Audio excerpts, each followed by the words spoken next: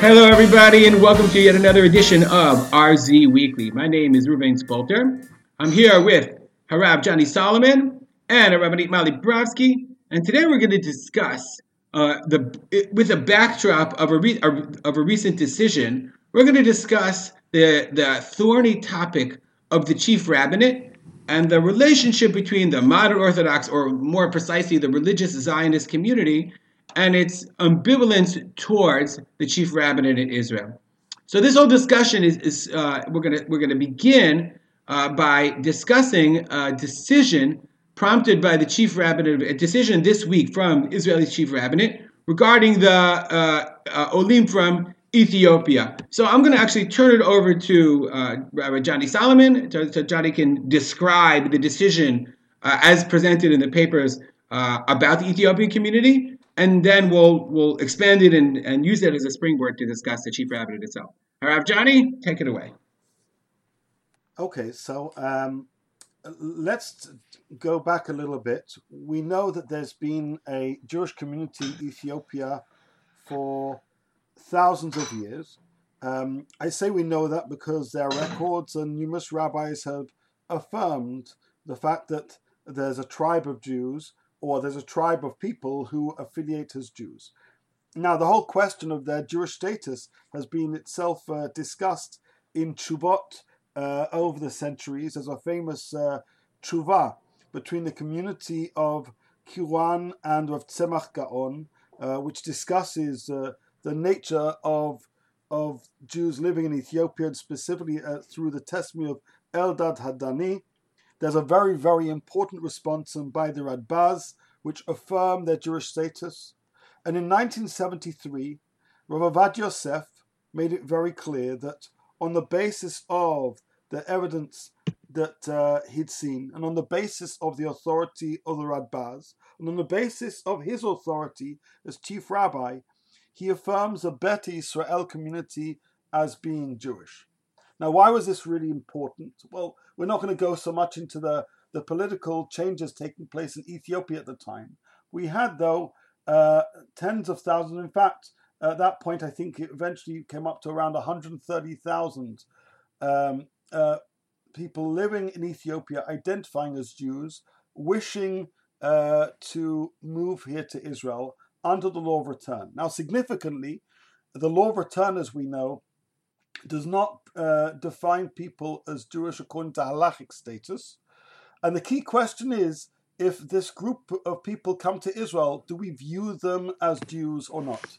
Now, numerous rabbis at the time, there's a ruling by Rav Moshe Feinstein, there's a more harsher ruling by the Tzitz Eliezer, basically said, we view them as doubtful Jews or not at all, and they need to convert.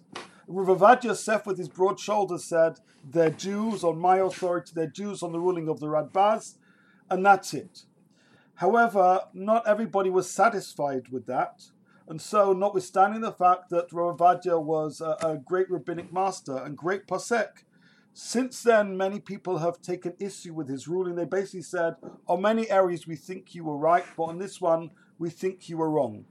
And so, while few people question Ethiopians' right to return, because that doesn't necessarily define halachic Jewish status, many people have questioned their halachic status, while others basically say Rav Avadia ruled it, and that's the end of the conversation. Now, that ruling was in 1973. Since then, many institutions have acknowledged that ruling and followed through, and have not questioned the status, the halachic status, the Jewish status of the Beta Israel community. Johnny, question. Since that time, was there ever any public decision, i.e. a rabbinic, like an official decision of the Rabbanut Rashid, or was it always just Rabbi Ovadia's decision and we just left it at that? The state of Israel followed his decision, and that was it. Right, because my memory of that time, very vaguely, the sense that, like, and again, you can tell me whether this is right or wrong, but nobody seemed to know. Meaning, it wasn't like there was Rav Avadia who said they're Jewish, and then everybody else was like, no, they're not, and we're not going to do anything about it, and we're going to leave a big problem. It was like, just in case they're we're not sure if we have the halachic enough halachic legs to call them Jewish. Let's do Giur Misafek, and let's make the Ethiopians convert. And again, when I remember this from the early, I guess it was 90s, must have been the late 80s, early 90s, the impression that I got, perhaps wrongly, was that Gior Misafek was done, more or less on a mass level. The problem with that was that it was highly insulting to the Ethiopian community, but the intent behind it was not meant to be insulting at all. The intent behind it was meant to kind of solve the problem. Meaning, if there are actually halachic issues here, instead of we have other communities where we have this problem, where you just don't do anything about it, and then you leave people in a state where, okay, now you have hundreds of thousands of people in this country who consider themselves Jews, who consider themselves part of society. And what happens when you want to when weddings come in between different people? How do you then solve the problem? So what I'm saying is, an approach that says let's do Gior Misafek is not necessarily in principle a demeaning approach. And historically, I'm asking you, is that what happened during the mass aliyot? What practically was what happened to the Ethiopian community when they first? I actually remember. We were serving in, I think it was either Carmiel or I spent 2 summers working with the Ethiopian community. Molly, were you there? Were you on that thing? I was with you in Kfar Hasidim. In Kfar Hasidim. You were there, yeah. And I remember once we did, we were brought in and we served on this ad hoc Beit Din. Now, I couldn't tell you what group of Ethiopians it was. It was college, so it was the 90s, the beginning of the 90s. Yeah, it was 90s. So I can't tell you which group I wouldn't have known the difference at the time between originally the Ethiopian Beit Israel and Fale Shmura and who we were talking about. So that's a whole other topic entirely. But correct, but it's important. It's an important piece of the conversation. That's a whole lecture in Stern about the different issues, the different groups. And again, her conclusion was, therefore, Gior Misafek, she was, I can't want to say specifically for her, but my impression was she was presenting that as a positive solution to enable, mass geros so that we'll have a healthy, wholesome integration.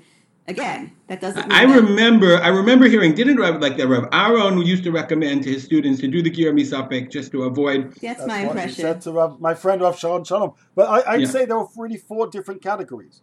One, which basically took Rav Avadia's ruling as it is, saying, in fact, there were really 5. One is, I don't need a ruling, for goodness sakes. Rav Avadia may be a nice guy. I don't need a rabbi to tell me I'm Jewish. The next is, Rav Avadia Yosef basically ruled with Jewish, end of conversation. The other is, we think you're Jewish, but just to make sure we can please people, to rubber stamp it, do a Gior Misafek, but don't take it personally. There's a certain generosity of spirit. The third is... No, we're number 4. I'm counting. You're number 4. You're number 4. The real question mark Safek, that's kind of how I read Rav Moshe's ruling. And the others are, I think most of these people are not Jewish, and unless they're sincere converts, we should treat them as such. And that range exists in the halachic bookshelf. And so it's significant that some people would say, I can't even believe we're having this conversation. Other people would say, my friend, he was an Ethiopian, they converted, but it was just to kind of make sure all the paperwork was in order. Others were pushed to convert, and others, even where they may have done so, and certainly where they didn't, their halakhic status was not just significantly questioned, but there have been significant impediments to their integration. I want to either add a new category or just a little bit. The one with the rubber stamp, you're making it sound like it's almost like a little petty, the rubber stamp. But I think there's actually, as you said, there's this kind of generosity of spirit there, where it's like we recognize that you are a Jewish community with a Jewish tradition, and you consider yourself Jews. At the same time, if we look at the history of the years that have passed, there are serious issues. So it's. Wait, I don't think the rubber stamp is a halachic position. But it's not rubber stamping in the sense that it almost makes it sound like a joke and as a rubber stamp, where what it really is mamash Gior Misafek is a real thing. I don't think that Misafek. I'm saying there are Jewish. We know that you're Jewish. You don't have to prove to us. You don't have to go through a major Gior, but we do have to do something so that we're going to preserve, the integrity of our. Again, our Gittin and Kiddushin for the future, and to enable our community to interact in a very healthy way overall. I don't think rubber stamp is a halachic position. I think rubber stamp was more of an Israel secular position. Meaning, No, so I'm I'm not saying aware. Rav Are Ava's you aware of position. any rabbinic authority that said, "Oh, are they obviously Jewish"? Are you aware of anyone who said that? Well, so what are we talking about here? I said Rav Avadia is fairly I'm saying there's explicit. Rav I have his Avadia, Torah but right in then front of me. anybody who cites Rav Avadia is not saying, oh, for sure they're Jewish, don't do anything. You have a lot of people who I think said, again, like I'm thinking Rav, maybe I think Rabbi Tal might have alluded to this, like, yes, this is Shivat. I mean, I'm saying this, not them, but my impression is this is Shivat Zion. This is a Jewish community. We all welcome them back. But the issue of Gior is not so simple, and therefore let's find a halakhic solution that's relatively kind of,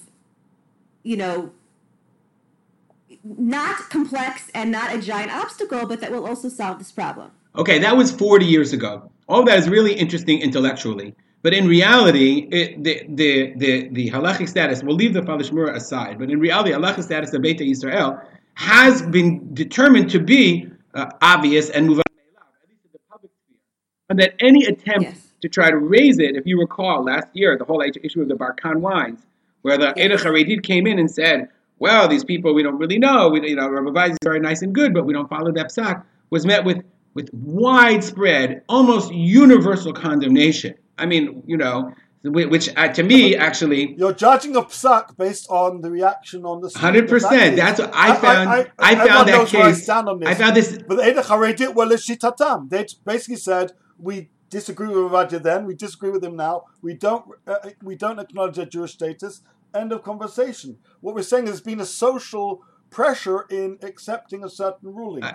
Johnny, I found this case personally as a studier of the process of halacha. I found this example, just modern example of something fascinating, whereas I guess 30 or 40 years ago, the moderate voices of the world would have said, we should do gir l'chumra or what have you. No one would dream of saying such a thing now, even though nothing halachically has changed. Nothing really has changed other than public perception of the Ethiopian I community. have a question for you guys. What are the facts on the ground? Most of the waves of Ethiopian Olim who came, were they put through a Giyur B'Sefek or not? So the answer is somewhere. What is most? Yeah, what does that mean? And within the Safek, Okay, but if most I'll were tell you. Ruby, then there's a more reason to be outraged by the Barkan wine, because it's like the assumption is that this was taken care of by the Rabbanot, or it was taken care of by the whatever you want to call it, the religious establishment, and now to question, it's like we dealt with this. You're either going by Rav Avadia or you did some type of gear. To now question the Ethiopian community 40 years later, after there's been a very clear sense that we've ironed out the problems and that they are part of us l'chol davar. That's what maybe I'm just naive, but that's what raised the controversy. Yeah, but I actually want to speak. Maybe I'm just very a little bit of not time knowledgeable with about Ethiopian the issue. Jews. But the very fact that we're talking about it as a problem is for some Ethiopian Jews it's self-offensive. As I said, which I really position is, understand. what the heck are we even talking Correct. about? Right? So there are some who would feel not just this conversation, this whole sugya is ridiculous. Anyway, what we haven't done is actually speak about The Rabbanut. this so-called Yes. ruling. So Rav Avadia makes this ruling in 1973. He's considered within the halachic world more so as a dat yachid. Within Israel, his position is taken more seriously. But still, there are people who are significant objectors. And what happens is basically it's a hit and miss. If you're an Ethiopian, you go to one place, they view you as a Jew. Another, they object and they won't necessarily process a wedding or won't give you certain positions of authority, whatever the particular situation. Whatever the case, the Chief Rabbinate Council 2.5 months ago made a decision to publicly affirm and institutionally the ruling of Rav Avadia, which, as I understand it, was established as a chief rabbinate ruling, but many within both the chief rabbinate and the wider circles kind of basically said, I don't buy it. So basically a ruling was made. People, I think they went to his house, Rav Avadia's house, sat around his table and said, our great master is no longer alive. This is an important ruling. This ruling was stimulated by Rav Yehuda Deri, who is a chief rabbi of Beersheba and the brother of Aryeh Deri. I guess probably because he also has members of his community who continue to be confronted by questions about their Jewish state. And he says, Rav Avadia Paskin this almost 45 something years ago, why are we still having this question? Let's try and kind of give his ruling a further boost and make it clear that this isn't just his opinion, this is our opinion. So that's a story, and just give you a few responses. Now, some people who said this was a historic occasion that the Chief Rabbinate Council have actually affirmed the ruling Rav Ovadia wonderful. Other people basically say this is a joke. What are you talking about? A ruling affirmed by Rav Ovadia Yosef, right, in 1973. We need some people to basically say it again. The fact that we need it is ridiculous. The fact that these people feel that their voices need to count for more is also somewhat berserk. So for some, the word historic for some has been a big deal. For others, it's been laughable. And for an Ethiopian Jew, that now all of a sudden, and by the way, they made this ruling 2.5 months ago, and they didn't publicize it till last week. And many people have interpreted it because they're worried how it would be perceived by those who've objected to this ruling with Ovadia both then and now. So there was already still a cloud over this position. So are some people, it's a big deal, are other people, it's offensive that even needed to be said. People are going to continue going out about their business. The question really is, are there Ethiopian Jews who now, based on this further reaffirmation of this ruling, are going to find access to certain services easier than necessarily would have happened some weeks or months or years ago? I think the answer obviously is it won't make a difference one way or the other. Meaning, so this all raises, so let's go back a little bit in history. A few years back, maybe 3 or 4 years back, this was all prompted by a case in Petach Tikva, where the Rabbah of Petach Tikva, the Rabbanut of Petach Tikva, did not, I don't know if it does now, but did not acknowledge the Psak of Rav Ovadia Yosef, and was making life difficult for Ethiopian couples who wanted to register to marry in Petach Tikva. And rather, they encouraged them to go somewhere else, whatever, you'd be better off in wherever it is, in Ramat Gan or whatever. And this obviously caused a huge firestorm. And at the time, the Sara Datot said, okay, if you're not going to follow the law of the land, we're just going to defund you. And all kinds of political pressure came out. Did anything change? Did they change their mind halachically? This raises like a huge issue because in order to understand it, you need to step back a little bit and understand that there is this thing called the Rabbanut Rashit. It does have, I would say, it does have the ability to make proclamations and to establish regulations, but it has no ability to enforce any of its proclamations and regulations on the local rabbanuyot, on the local rabbinates. This is something that I think is lost on many in the modern Orthodox community in America and even in the religious Zionist community. Yes. That there's this thing called the Rabbanut Rashit, the chief rabbinate, which is the representatives, which is a board that represents the largest rabbis of the largest cities in Israel, and they make proclamations, and they're called the Rabbanut Rashit. But then there's the act of the actions of the rabbinate on the ground, i.e., there's 150, 170 different moatzot, and each moatzah has its own local rabbinate. So Mali lives in Gush Etzion, you live in Eben Shmuel. No, I was just thinking that what you're saying is very correct, and it sounds like what you're saying is it's the problem of bureaucracy, right? You have this giant bureaucracy, and then you have the mini pockets putting out the bureaucracy, and the initial impulse say, oh, that's terrible, because then you have like Petach Tikva, but on the other hand, it's also very good because you have, let's say, for example, the Rabbanut of Gush Etzion, which people know if there are certain religious services that you want done well, with respect, and efficiently, go to Gush Etzion.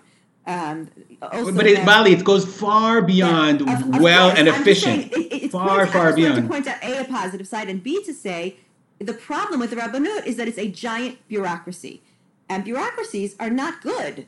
Wait, let's go back for a second. I think the problem goes, it's not a question of bureaucracy per se. It's one of the problems. There are many problems with the Rabbanut. Bureaucracy is one of the problems, but it's not the one I was describing. What I'm describing is a system where the body that pretends to speak for the entire group that called the rabbinate actually does nothing of the sort. I've heard lectures. I'm saying that's partially because of the way it's bureaucratically designed. The way it's designed, it's a problem of design, or maybe it's a feature. Is it a bug or is it a feature? Yeah. So, for example, let's leave GT and Ethiopians off for a second. let's say it's an issue of kashrut. The Rabbanut Rashit wants to create a standard of kashrut that you can know that if you walk into an establishment that has Rabbanut Hechsher, you know there are basic minimum standards. That doesn't exist today. This is something that people, maybe some are aware or some are not aware. It all depends on the meticulousness and the evaluation of the local rabbinate. So the Rabbanut of Ramat Gan could be excellent, whereas the Rabbanut of Haifa could be terrible, or vice versa. You have no idea because it's all totally independently managed. And the same is exactly true of Halachic Psak. The Rabbanut Rashi can make proclamations, can make statements regarding Ethiopians, but that has no binding effect on Petach Tikva at all. The Rav of Petach Tikva can say, very nice, but I don't paskin like you. I don't accept the rulings or the decisions of the rabbinate. And I think for that reason, even if you would say this proclamation is welcomed, it might be 30 years too late. It might be it's fascinating that they just decided without even bothering to ask or tell the Ethiopian community. But who cares? Because it has no effect on the ground. If in Gush Etzion they were honoring it forever, they'll still continue to honor it. And if Petach Tikva they were giving it problems, the fact that the Rabbanut Rashid said something maybe it makes their life harder, but it won't have any real effect on the ground, I think. Mali. Well, is there a question there? I agree with you. Problem. Listen, the Rabbanut is a tricky thing. Well, I don't want to start laying. I guess the question would be, question? I'll frame it in the form of a question. How do you see our community perceiving the chief rabbinate as a body that functions within this inability or quagmire, that stems from bureaucracy? Meaning, I'll just broaden the Haredi community, from all we can tell, on the one hand is its biggest supporter, but totally ignores the chief rabbinate because they have nothing. They don't acknowledge it for their kashruyot. They don't acknowledge it for basically anything. They don't need it. They don't want it. But we, on the other hand, supposedly believe in this idea of a chief rabbinate. Correct. But we act independent of it as well. So I think that's a good way to formulate it. It's a good question because I think you're like in many of our conversations about the religious Zionist community, you don't have a monolithic approach. You have extremes, and then you have people in the middle, right? You have those on the one extreme who are extremely supportive of the Rabbanut. We need the Rabbanut. We need to again support and encourage the Rabbanut. We discourage rogue organizations that are popping up that are either coming in place of the Rabbanut or counter to the Rabbanut, and we need to support the Rabbanut, and we're wary of those organizations.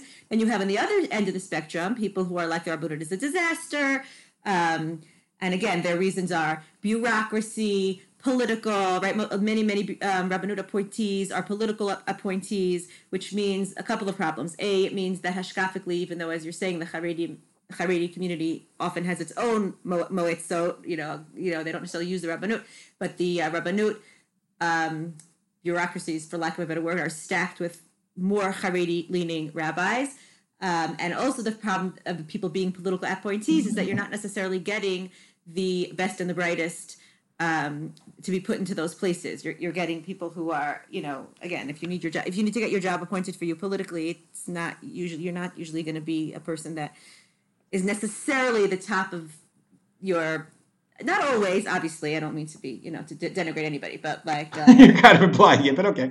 You hear what I'm saying? But you know what I'm saying? Like, okay. So there are many problems in the Rabbanut. I think those are probably the two major reasons that there are problems in the Rabbanut, the politics and the more Haredi leadings of the appointees. And I think in the middle, which is kind of where I find myself, is a place where I would like to support the Rabbanut. I do, as in principle, support the Rabbanut. I don't think we should tear down the entire system. But I believe that we have to put into place healthy competition for the Rabbanut in the sense of, not competition, healthy alternatives. Why? Because to serve the public that's not being served, right? And again, if that's Sohar, if that's, as I mentioned to you guys before, my husband's involved in Gior Kahalacha.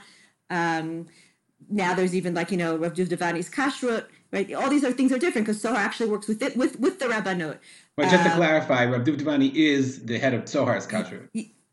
But is he working? He's working right, but I don't think that they're recognized by the Rabbanut, right? Oh, of course not. The Rabbanut can't stand it. As opposed to Tzohar weddings, which are recognized by the Rabbanut, Kashrut Tzohar is not under the rubric of the Rabbanut. Correct. So I work for, just a full disclosure, I work for Tzohar. I have for many years, 10 years, I don't know, 8 years, whatever it is. So to clarify, the weddings performed by Tzohar are a function of local rabbinates. They are official weddings in Israel, done either through Tel Aviv, Shoham, or Gush Etzion, as it were. Whereas the Kashrut of Tzohar is an entirely separate division. Correct. And they're not, in a legal loophole, actually, it's illegal to call any food not supervised by the chief rabbinate, quote unquote, kosher. Okay, so therefore, Tzohar's Kashrut division is called Tzohar Pikuach Mazon, which means literally Tzohar food oversight. It never mentions the word kosher, even though it implies that it's kosher, because they can't say kosher.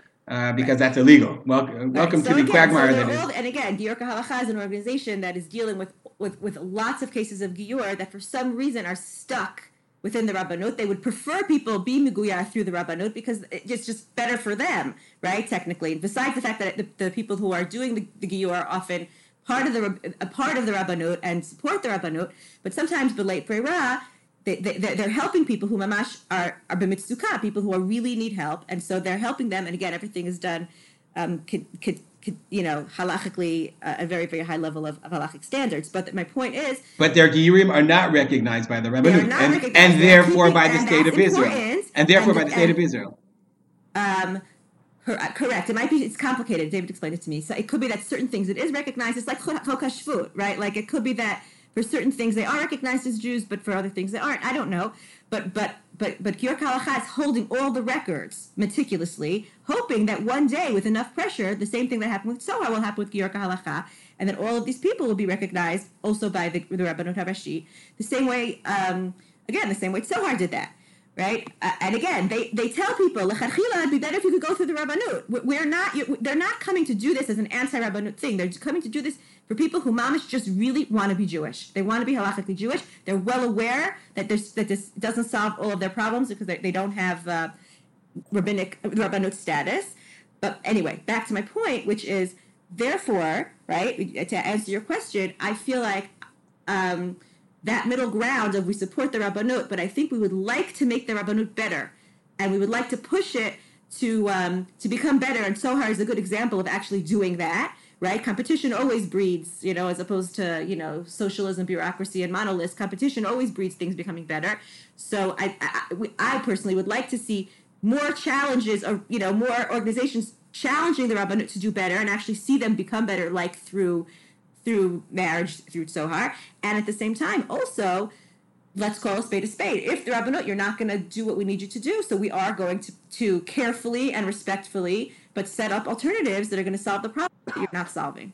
Okay, Johnny, I want to turn this a little bit political. You can actually refuse to answer if you want, but the question I want to ask is the following: in the end, like the Haredization of the chief rabbinate is a political question, because the Haredization is dependent upon how much we care as a community about this issue and how far we're willing to go to fight about this issue. And the reason I say this is because Haredim see this as a do or die issue, and they always, at least for the past couple of decades, have insisted on the Misrad Datot, have insisted on religious issues being at the top of their voting issues, and therefore they're the ones that have gained power and traction in the chief rabbinate, and therefore have gained power in these religious issues.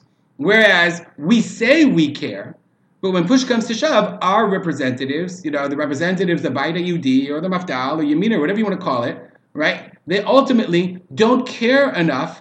They would rather have either Misrad Chinuch or Misrad, the Misrad Bitachon or whatever, They shy away from religious issues because they just see it as a third rail, as it were. And for this reason, the power has been placed in the hands of the Haredim to then alienate most of the community from the chief rabbinate. So in the end, are we not our own worst enemy? Whereas we pay lip service to caring about having a Rabbanut Rashit, but we don't care about it enough to actually sacrifice other things in order to make it more moderate and more religious Zionist.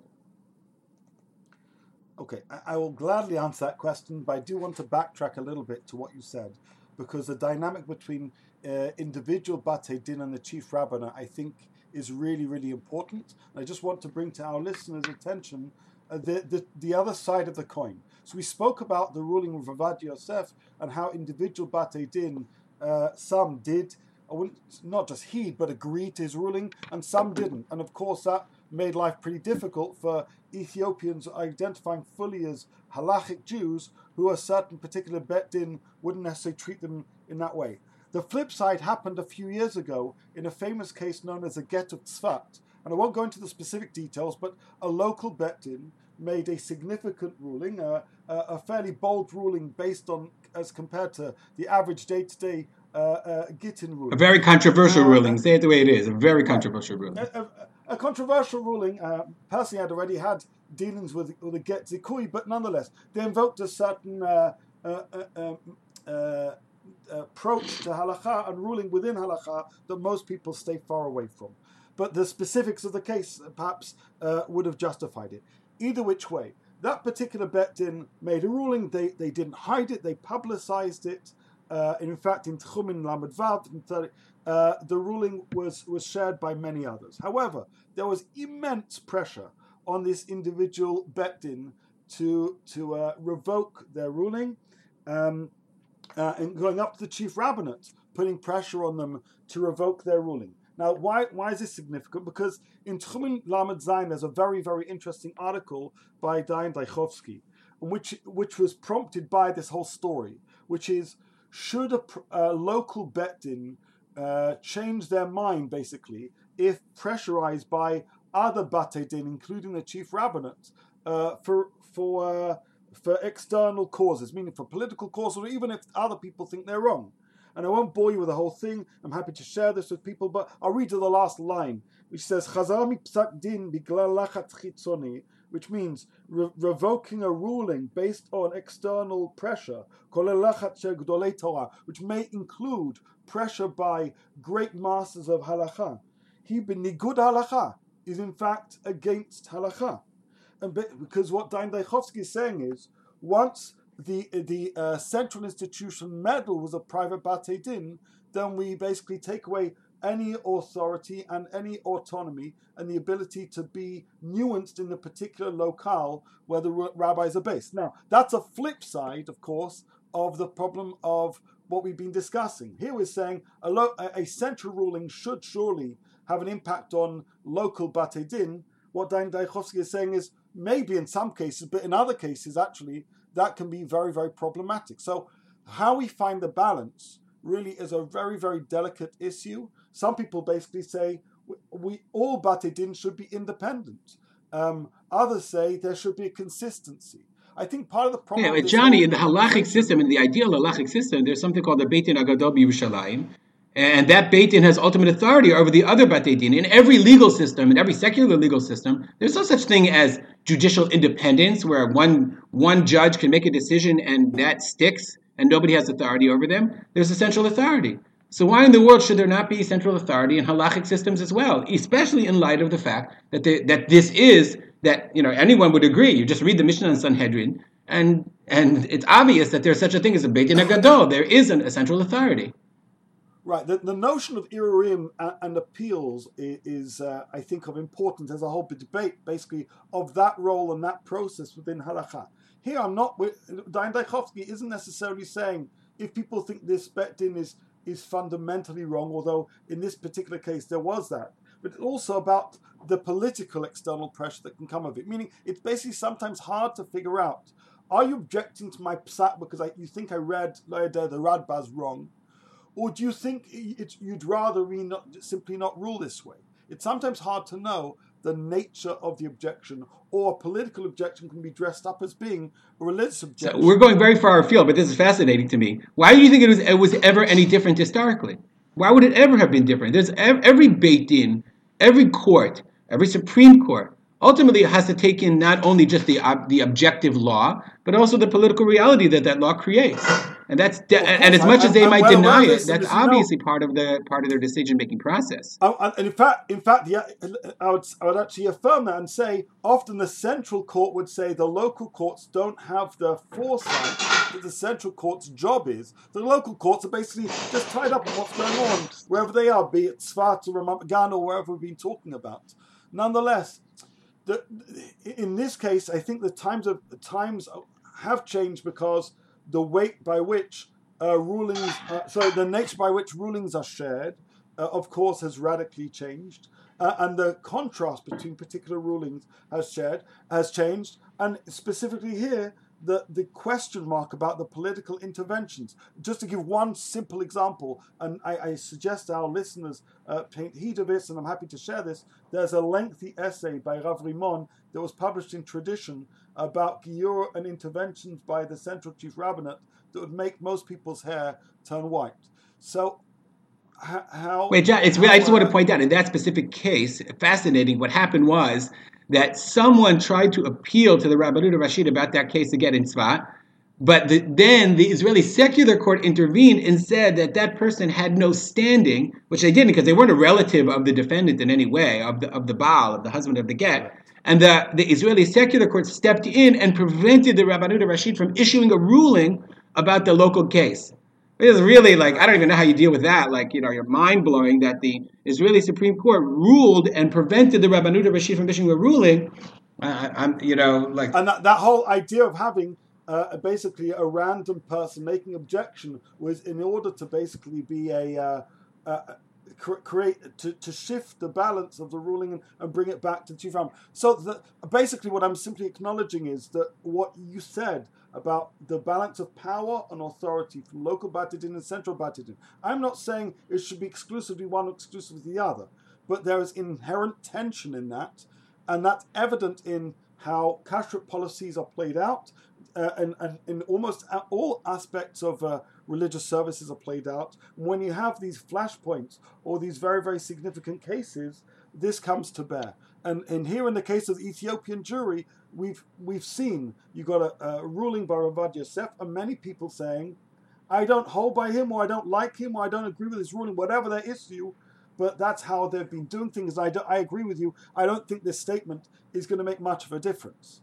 Okay, but let's go back to my original, my last question. The original question. The question of how much do we as a community really care? We give lip service to this idea of the chief rabbinate and not being Haredi, but when push comes to shove, it seems to me that we don't really care because we care about other things instead. I'm always very, very anxious when we throw around. I mean, religious Zionists the word Haredi, by the way, is very, very broad, and many religious Zionists are very, very happy that their rabbinate is being serviced by Haredi rabbis, presuming they have certain areas of agreement, if halachic and perhaps even ideological. What basically happened is, yes, religious Zionism overall had a vision that there'd be a chief rabbinate, that everybody would be serviced. That means those who are least observant would still have kosher food and religious services would be provided. And for those who want more, perhaps other opportunities would be available to that.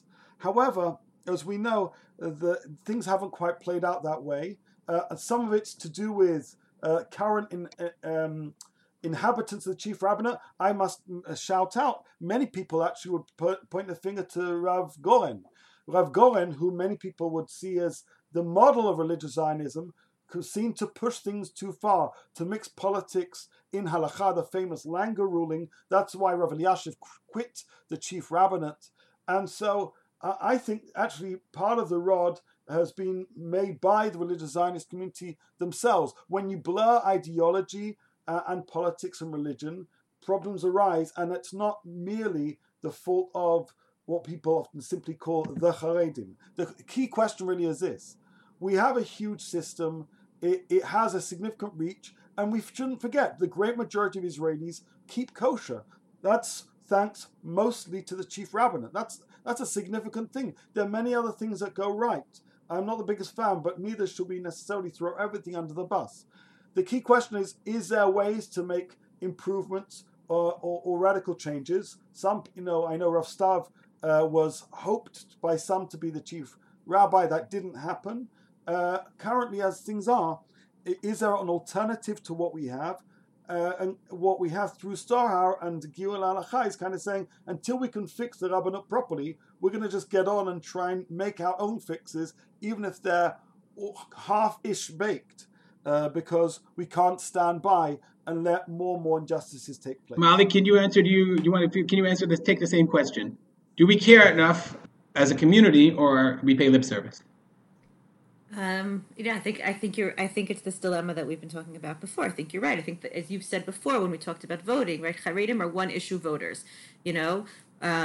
Which party is going to worry about the interests of the Haredi community, right? And that's how their parties. That's what they run on, and that's what they provide.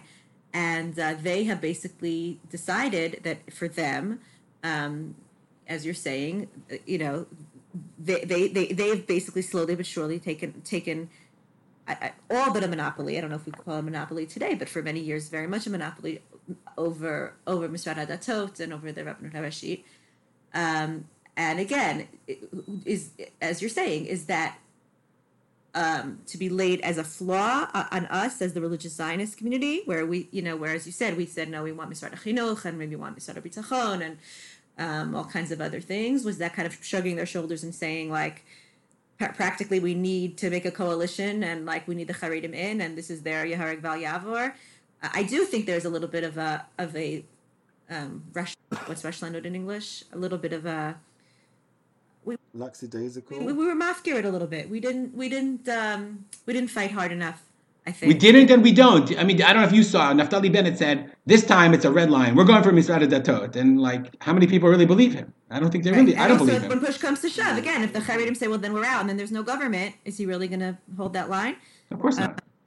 Right. So I think it's a real problem. But again, the other side of it is we also care about other things, and that's part of, again, Haredim are very laser focused, and the Dati Leumi world is much more focused on a lot of other things, Litova, because we care about a larger range of, we see ourselves as involved in a larger range of issues. But I think Johnny just raised a really interesting point about how sometimes we can over focus on issues that perhaps we shouldn't focus on, that can cause problems as well. So life is complicated.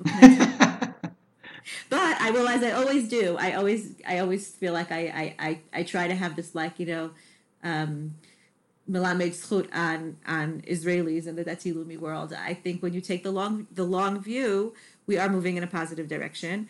If you see where we were 15 years ago, 40 years ago, and the state of the religious services today, I think, thank God, like, we woke up and we decided to start acting and to start making shifts. And I think that is actually very positive. So I'm going to, that's how I would agree. I would actually say, as I think Zohar's perspective has always been that the chief rabbinate is critical. It plays a critically important role in the community, in the Israeli community, but we have to try to make it better. And in weddings, actually, it's quite documented that Zohar has done that. That the competition that Rabbi Niyot faced in Zohar has forced them to relate to people better and give better service and have better hours.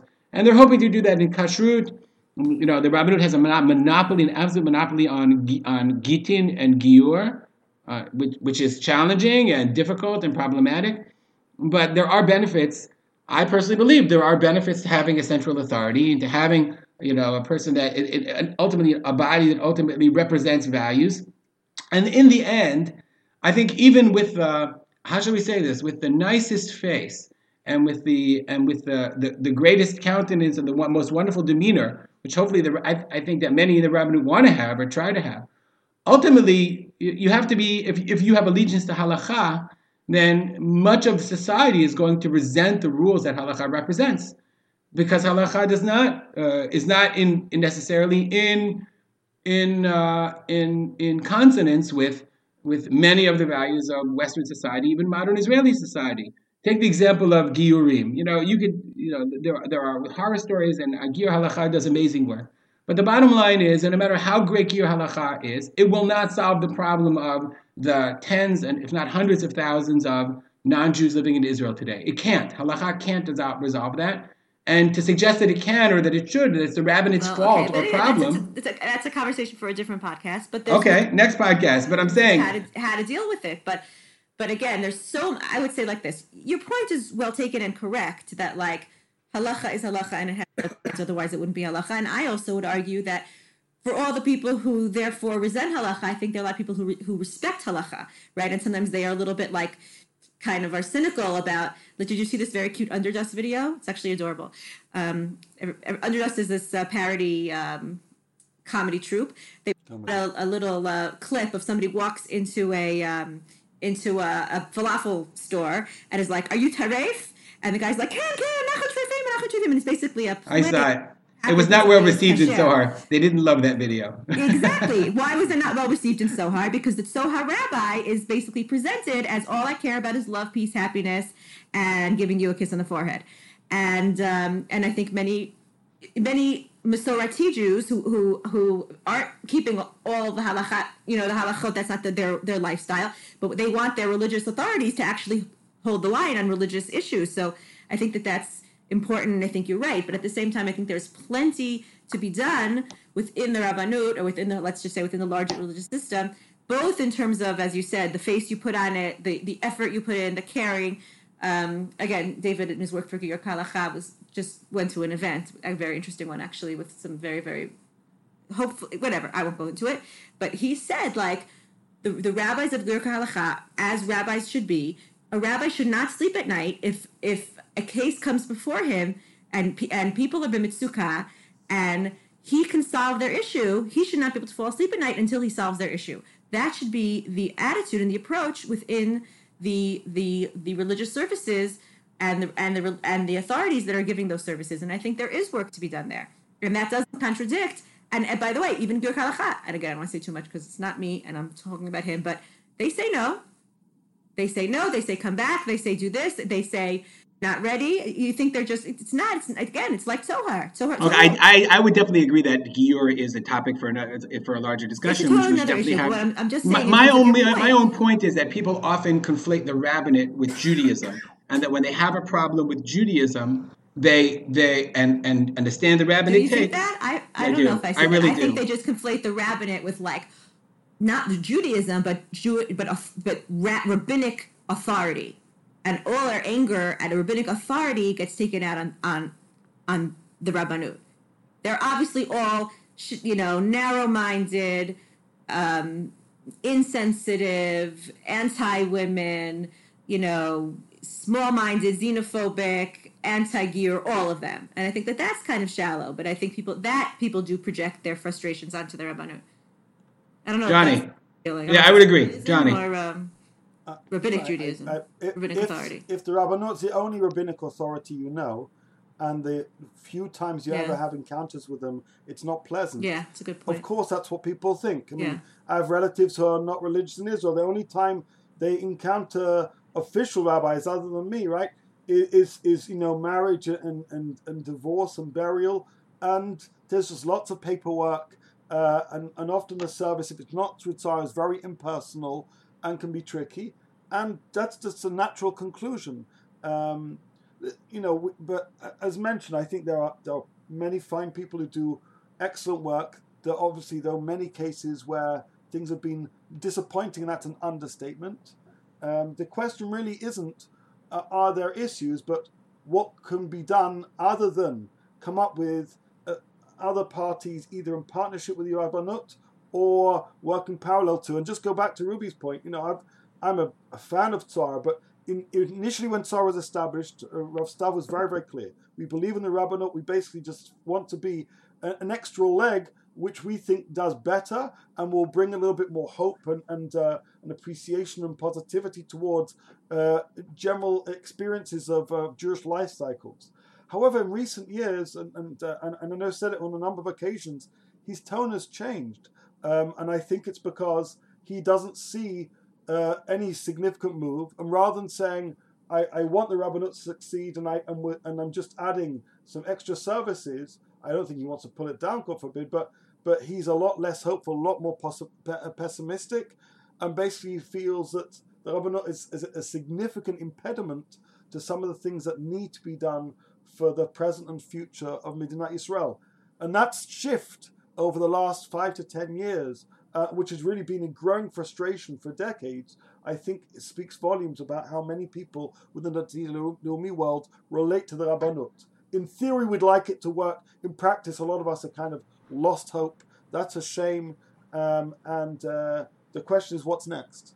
So I want to actually make one more point, which I think I mentioned before we started recording, but it bears repeating. The problem might be inherent in the Rabbanut in that it's a system of bureaucracy connected with religion. Meaning, like when you connect religion to the government, that by definition causes problems. Like if you go to the DMV and you want to get your driver's license, you would like them to be nice, you would like them to be kind and compassionate, but if they're not kind and compassionate, you still have to go get your driver's license. Same is true with your health insurance or any other area of bureaucratic life. You don't expect the people to say, I can't sleep at night because you couldn't get your driver's license. You'd like them to think that, but you just don't have that expectation. But when we come to the issues of religion, you're getting your get, you're getting married, and this was SAR's whole point of innovation. The point was it can't just be a bureaucracy. It has to be something more. It has to give. These are the only times that we're interacting with people, and their only interaction with religion can't be negative. And I'm not sure. It's not just because of that, Ruby. It's not just because of that. I think it's just a basic religious principle that when you interact with people in their time, and especially in their times of need or sensitivity, part of the religious stricture is do it with kindness. But a sick person also needs kindness. A sick person needs kindness more than a person getting married. Then maybe that's also meaning, but we don't find people critical of the Marechet. When's the last time you heard somebody? Religion. When's the last time you heard somebody say, "Oh, we have to create an alternative to Misrata the Briut because the Pkidim are not compassionate enough." No, but that's exactly my point. No, the people. What I'm saying is, but now I think your bar is too low for what a religious. If you represent religion, then you are not a pakid, and you are not a doctor. You can make an argument. He's basically just a mechanic for your body, but a rabbinic figure is meant to be a human being who is there to interact with your soul and your spirit, and I think that demands religion by nature. You cannot separate it's impossible. It's an impossibility. The two things are inexplicably intertwined. And I think that's. So I think that I would like to bring a raya from the Torah, from the rabbinic figure who's interacting with anybody. We're going to read Parshat Yitro, and what happened was, Yitro comes along, and Yitro finds Moshe Rabbeinu standing from morning to night, and says to him, Moshe Rabbeinu, you're gonna fall apart. You cannot address every single person. You have to establish a system, essentially a bureaucracy, in order to address all of these people. Yes. Now, I'm not saying Moshe Rabbeinu couldn't go to sleep at night, but Yitro's whole point was that's not a function. That's not a system that can function. And so, what if people wanted to talk to Moshe? I want to talk to Moshe. I need to talk to Moshe to hear my problem. No. Sorry. You have a bureaucracy of people who are kind and caring and ethical and humane. That's what you need. And that's hard. Too bad. That's what it means to be a rabbi. Tough. You could say, all I'm saying, I understand what you're saying, and in principle, I agree with you. But in reality, if we start viewing religious services as the DMV, that's what happens when you make it a part of a government, when you make it official. That's not true. If I'm the rabbi that's being put, that's my job. If I see myself as a DMV serviceman, that's probably the problem, right? And I never understood, how could people treat people this way? And now you're answering me, it's because they view themselves as the DMV.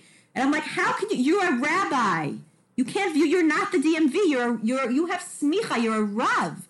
You're interacting with people. And well, first of all, most of the people, they're not rabbanim. The people who work in these muatzot are employees. Let's be honest. It's also irrelevant. Who cares about the smicha, right?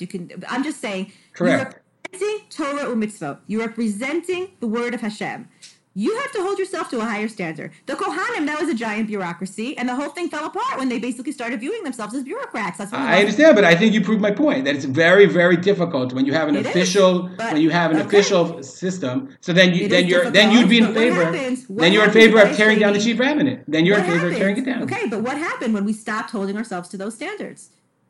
Again, then you're saying that you're in favor of that's the real question is, can there be an official arm of a government that can act as a private institution? Bureaucracies with people who hold themselves to higher standards of ethical, moral, and interpersonal behavior. And when it doesn't happen, God gets mad. And that's not me saying that. That's Yeshayahu saying that, and Yirmiyahu saying that. Agreed, but I'm telling you that it's very much easier when you're in Sohar and you're a private organization than when you're the official arm. When you're, you know what I'm saying? Okay. When you're Gir Halacha. So when you're the official arm. That's why you need to find solutions. I said at the beginning, I don't believe in bureaucracy. I believe in healthy competition and free markets, right? So how do you marry those two together is a very difficult question, but I think it can be done. All I can tell you is I've been present when a former student of mine who basically needed to go through a further Giyur process and had to approach a chief rabbinate office. I went for some moral support. The person spoke very, very nicely, but their conclusions were ridiculous. And the whole point is he didn't follow any protocol. It basically was a subjective thing, highly subjective. I'm not getting into specific details. But once individuals, if only the system worked as a system with protocols which were transparent, I'd say fine, I may like it, don't like it, but at least I know what I'm getting. The problem is you have a system which allegedly has protocols, but it doesn't follow them, where people do their own thing, and where it's hit and a lot more miss than hit, and when you're meeting people at their most vulnerable. So if most people's interaction with the Rabbanut, where your life can be most changed positively or negatively, and people have those difficulties, and it seems to be just the opinion of the person. The person in DMV need not be nice to me, but I know they're following a protocol. The difference is, if I go to the Rabbanut, and in some cases, again, not all, and I feel they're not only not being nice, they're not following protocol, and there's nothing I can do about it. There's no appeal I can do, and this is just the system, and it has a huge impact on my life. I may need to spend another year reconverting to Judaism, or not being able to marry this person. There's no reason. This is a reason why there's resentment, and we think back to the words of those Nevi'im of Yeshayahu, Yirmiyahu, and literally the Bech of HaKadosh Baruch Hu is sometimes very much heard in those corridors of so-called power. Okay, I think this is a topic that's definitely worth revisiting. I definitely think we should bring up the issue of Giyur. I definitely think it's worth. Maybe we'll have a guest. We'll bring in a guest to talk about it. And Molly, do you know anybody? And and it's something that we should definitely revisit in coming weeks. We'll wrap it up here. I want to thank Molly Bravsky and Johnny Solomon for this lively discussion. If you have comments or questions and you're still with us, you lasted this far, you can find either any of us on Facebook. You can email us. We're pretty much very much accessible, and continue the conversation. We're happy to entertain your comments and thoughts. Thank you everybody for listening. Have a great week.